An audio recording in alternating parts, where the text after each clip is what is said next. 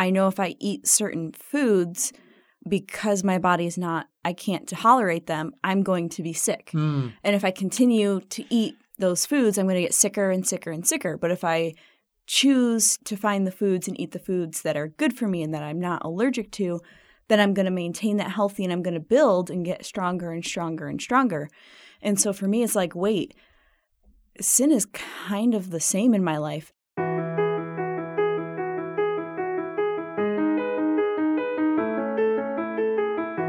Thanks for listening to If That Makes Sense, the Family Life original podcast where we talk about what life is really like following Jesus. My name is Tim, and I'm in Family Life's radio department. My name is Becky, and I'm in Family Life's development department. I'm Robbie, and I'm from Family Life's performing arts department. It's fun to get to say our names every time, basically the same way. I always enjoy it. And I always enjoy going through the book of Romans because that's what we've been doing this whole series of episodes. Great time to jump in is whatever episode you listen to first. And if that's this episode, well, we're glad you're here. And we hope you enjoy what we're talking about because we're not pastors. That's what church is for. We're just people and we're going through God's word. We're Christians. We do have that in common, but we're just talking about what we see from our lives in God's word as it interacts with us. So we're up to Romans chapter 6 today, and we're just going to go through the whole chapter, read the whole thing, and it's God's word, so we hope we're all going to be blessed by this together. Romans 6.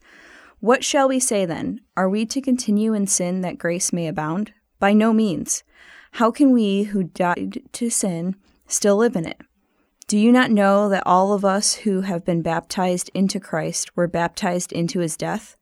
We were buried, therefore, with him by baptism into death, in order that, just as Christ was raised from the dead by the glory of the Father, we too might walk in the newness of life.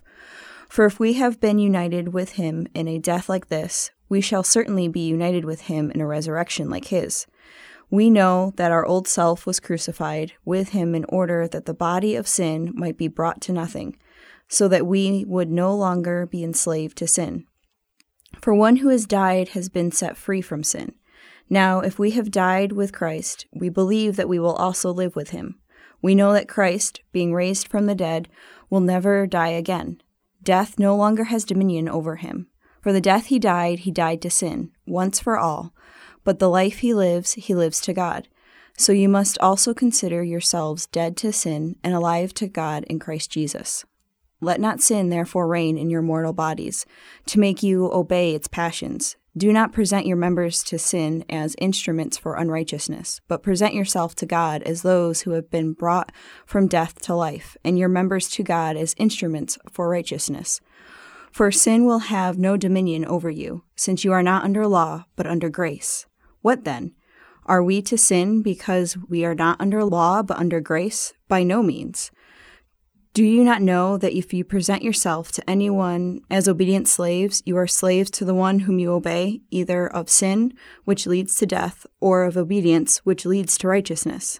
But thanks be to God that you who were once slaves of sin have become obedient from the heart to the standard of teaching to which you were committed, and having been set free from sin, have become slaves of righteousness. I am speaking in human terms because of your natural limitations. For just as you once presented your members as slaves to impurity and to lawlessness, leading to more lawlessness, so now present your members as slaves to righteousness, leading to sanctification. For when you were slaves of sin, you were free in regards to righteousness. But what fruit were you getting at that time from the things of which you are now ashamed? For the end of those things is death. But now that you have been set free from sin and have become slaves of God, the fruit you get leads to sanctification and its end, eternal life. For the wages of sin is death, but the free gift of God is eternal life in Christ Jesus our Lord. There's so many of those for and therefore kind of statements in Romans, which is helpful because it helps you kind of go along the flow, but at the same time, it can lead for some sort of run-on sort of stuff. And it ends with that for the wages of sin is death, but the free gift of God is eternal life in Christ Jesus our Lord. And that's beautiful. But it also starts with a different thought that Paul is kind of in the middle of. And I want to look at the beginning of the chapter for a second here, because he says, should we keep sinning so that grace will increase? And he's going off of where the last chapter left off, that the fact that sin has abounded has only given God an opportunity to show more grace. Because every time a law is broken, when he forgives, he's forgiving so much of our sin, and it just shows how big his grace is.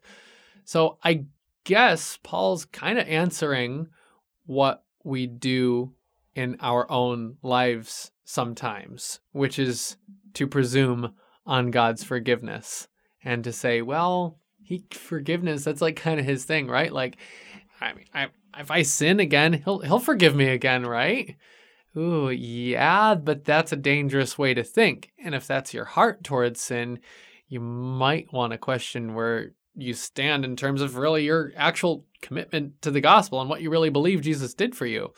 But I think that's really interesting that he speaks to something we actually have a lot of experience doing, which is sins that we come back to, sins that we justify, ways we justify sin that we never really should. Like he says in very strong terms, far from it. How shall we who died to sin still live in it? But so often we do find ourselves in places where sins that we've committed before, somehow, for some reason, we end up convincing ourselves, maybe it's not that big of a deal. I mean, God's forgiven me for it before, hasn't he?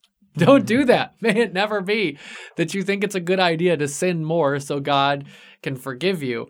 Yeah, he turns our mistakes for good, but it's not something to just leave as an expectation of, oh yeah, it's kind of his job. He forgives. I think it's interesting and challenging because we're encouraged so much throughout the New Testament to live with a kingdom or an eternal mindset of building our crowns and glory and that kind of thing. And I think it's really neat that towards the end of the chapter, Paul writes, but what fruit were you getting at the time from the things of which you are now ashamed? And that just struck me. It's like, oh, wait.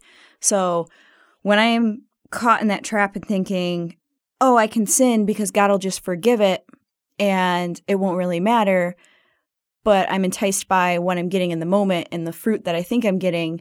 And then you fast forward to I ask forgiveness and I'm out of that sin, but then I still have the shame that comes from that.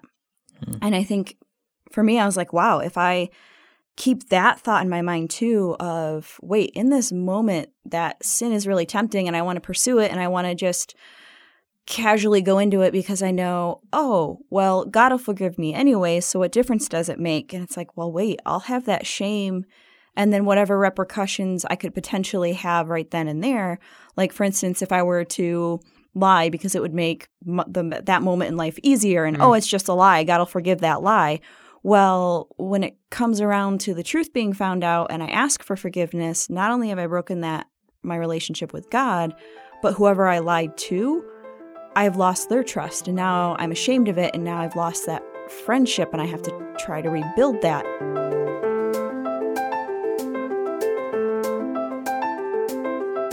We aren't downplaying the fact that God does forgive it. We know he absolutely does forgive sin. You know, our white lie, as sometimes they're called, or even something more extreme, like some of the sins you see saints committing in God's word.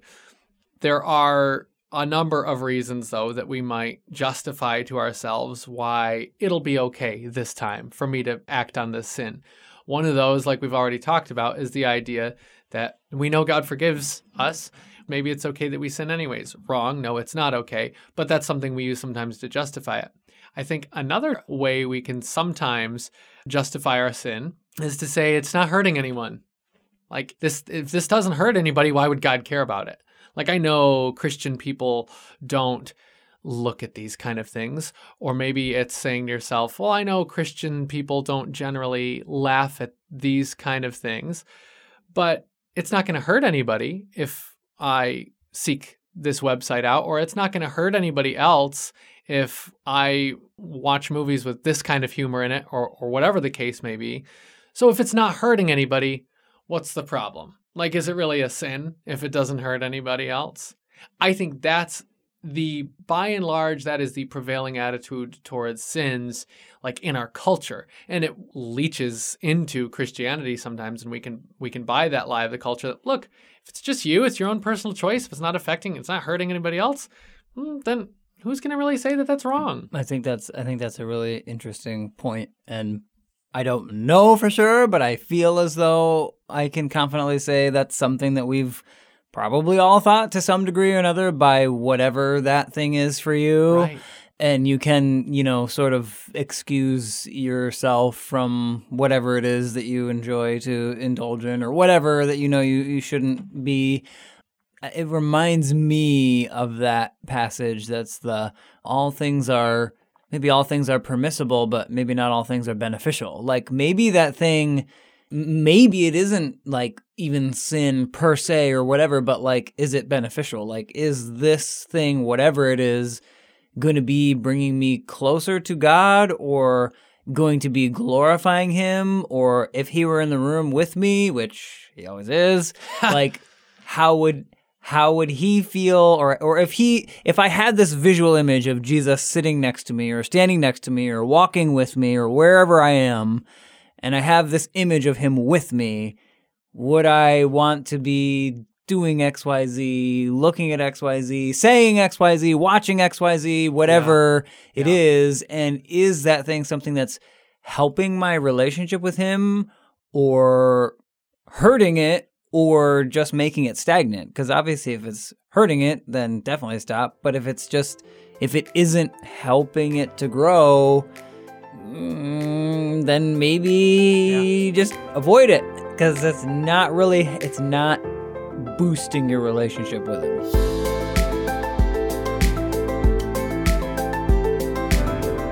We see the whole chapter through is the idea of dead and alive, slave and master.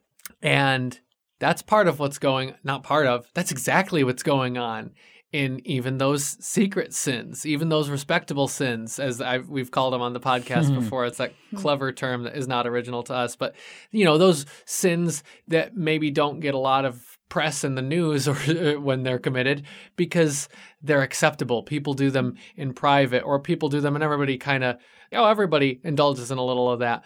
No, really the terms we're looking at here, according to the Bible, even with those kind of sins, are words like death and words like slavery. It's a serious thing. Sin is a serious thing. To be a Christian and to still go back to these sins, which I'll say it here, and we'll talk about this when we get to the next chapter too. Yeah, Christians do still struggle with sin in their lives. It's not that we're perfect. We do still struggle with sins. But to go back to them is what Paul would say is as ridiculous as trying to be dead again after you've been raised to life. Mm-hmm. It's as ridiculous as wanting to go back to a master who was abusive of you when you have been set free in Christ. And he actually puts it in terms that sound pretty startling to us, that we're no longer a slave to sin, but we are a slave to righteousness, which those are kind of startling terms for us to think, wait, what? But that's the way that the Bible says it. For us as a Christian to go back to a sin, even if it's one that so-called isn't hurting anybody, it actually is hurting something. And you touched on that, Robbie. It's hurting your own communion, your relationship with God. And that's going back to something dead that you aren't anymore. That's a part of you that no longer has to have control over you. The temptation will still be there, sure. And will you fall sometimes? Yeah, that's probably going to happen too. But no longer do you have no choice but to follow that sin. You now have a new life in Christ that enables you to freely choose to follow his way of life, his righteousness. And I love the imagery that's used here, both the death and life and the slave and the freedom. For me, I like to also take that and put it into terms that for me personally help remind me or give it a little more impact for me. And that's food. I thoroughly enjoy food and I love to eat, but I know if I eat certain foods, because my body is not, I can't tolerate them, I'm going to be sick. And if I continue to eat those foods, I'm going to get sicker and sicker and sicker. But if I choose to find the foods and eat the foods that are good for me and that I'm not allergic to, then I'm going to maintain that healthy and I'm going to build and get stronger and stronger and stronger. And so for me, it's like, wait, sin is kind of the same in my life. I may not physically immediately feel effects when I sin, but if I continue to sin and continue living in that, it's slowly and slowly and slowly just going to keep etching away and killing me. But if I choose that freedom and to live under Christ and the principles that he has set out, I'm going to continue getting healthier and stronger. My relationship is going to continue to grow rather than decrease. So I love the life to death imagery because to me, I can take that and it can be so personal because I have that food intolerance. But it's just one of those where it's like, wow, it's in such strong, vivid terms. It's hard to dispute it when it's life or death. That's just one thing that we can't undo. Well, and I've heard you say before, you still wish you could have the frozen pizza and you still wish you could have the pizza from this place. And so what's interesting is that desire for that thing that you can't have anymore, it didn't go away. You know, Right. you're like, oh, I don't even want pizza anymore. You're like, I still want. So I just think that's even interesting that we still want the things that we know. Like, I know I don't want to eat the pizza because it's going to make me sick, but I do still really want it because I think about it still and it smells good and it looks good. And I even see my friends eating it, you know? And so it's like you want it and that desire still hasn't gone away, but yet you know at the end of the day, I know it's going to make me sick. It isn't worth it. Yeah, definitely. And wow, and so we're talking about food as a metaphor, so I love it, and I'm going to keep going with it because I think that's really helpful. To go off of this imagery, Becky, that Robbie's talking about, while you might still want certain things, because you know the difference, you're not going to choose to go back to it. It's like, oh, no, don't get me wrong. I'm never going back to that. I can go back to that. But sometimes the temporary pleasures of it do still seem good. And like you could probably just take food out of the equation and make it a metaphor for something else. Do the temptations, the desires of the flesh go away overnight? No. Do they go away entirely? Yeah, on this side of heaven, probably some of them never do totally go away. I can tell you that probably from Becky's experience, I'm sure it's a lot less difficult to avoid certain foods now than it was at first when you had to cut them out. Yeah, it's a lot less difficult. And when I apply that to my spiritual walk, the more I'm in God's word and the more I'm reading it and the more I'm becoming that slave to Christ, it gives me more tools and more strength to be able to say, oh, that sin is really tempting and that sounds really pleasurable and I know I would enjoy that, but then to remind myself, oh, wait, I lived that once. And here's all the misery that it brought and all of the hardship that it brought. As tempting as that is, I need to walk away and go do something else. And it never fully takes that temptation and that desire away, like you guys were saying, but it does get better as you go and as you build your relationship with the Lord and surround yourself with the body of Christ and just all the different tools that we have to be able to glean from. There are ways where it gets so much easier to live as that slave to Christ instead of that slave to sin.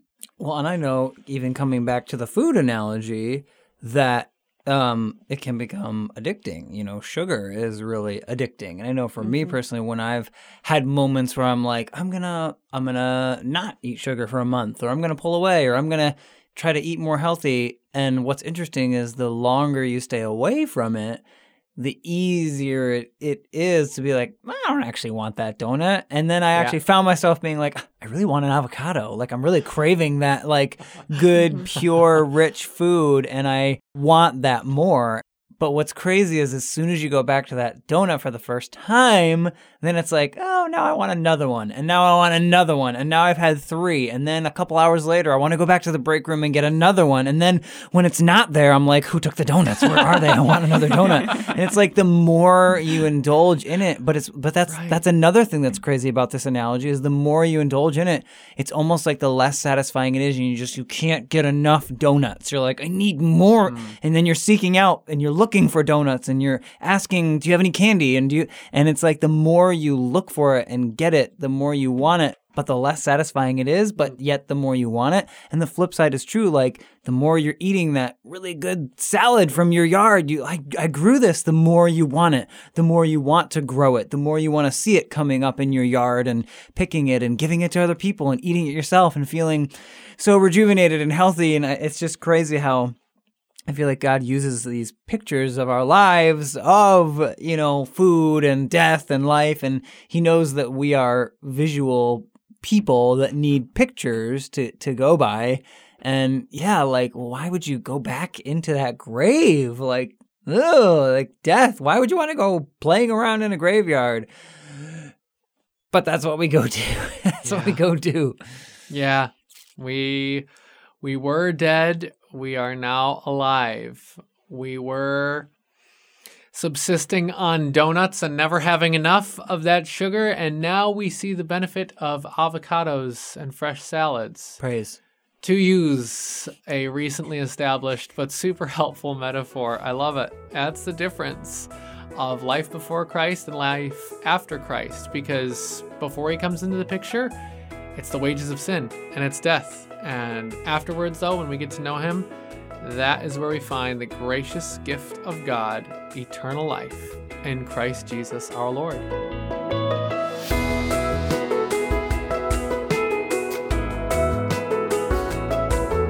Thank you for joining us for If That Makes Sense, the family life podcast about what life is really like as a young adult following Jesus.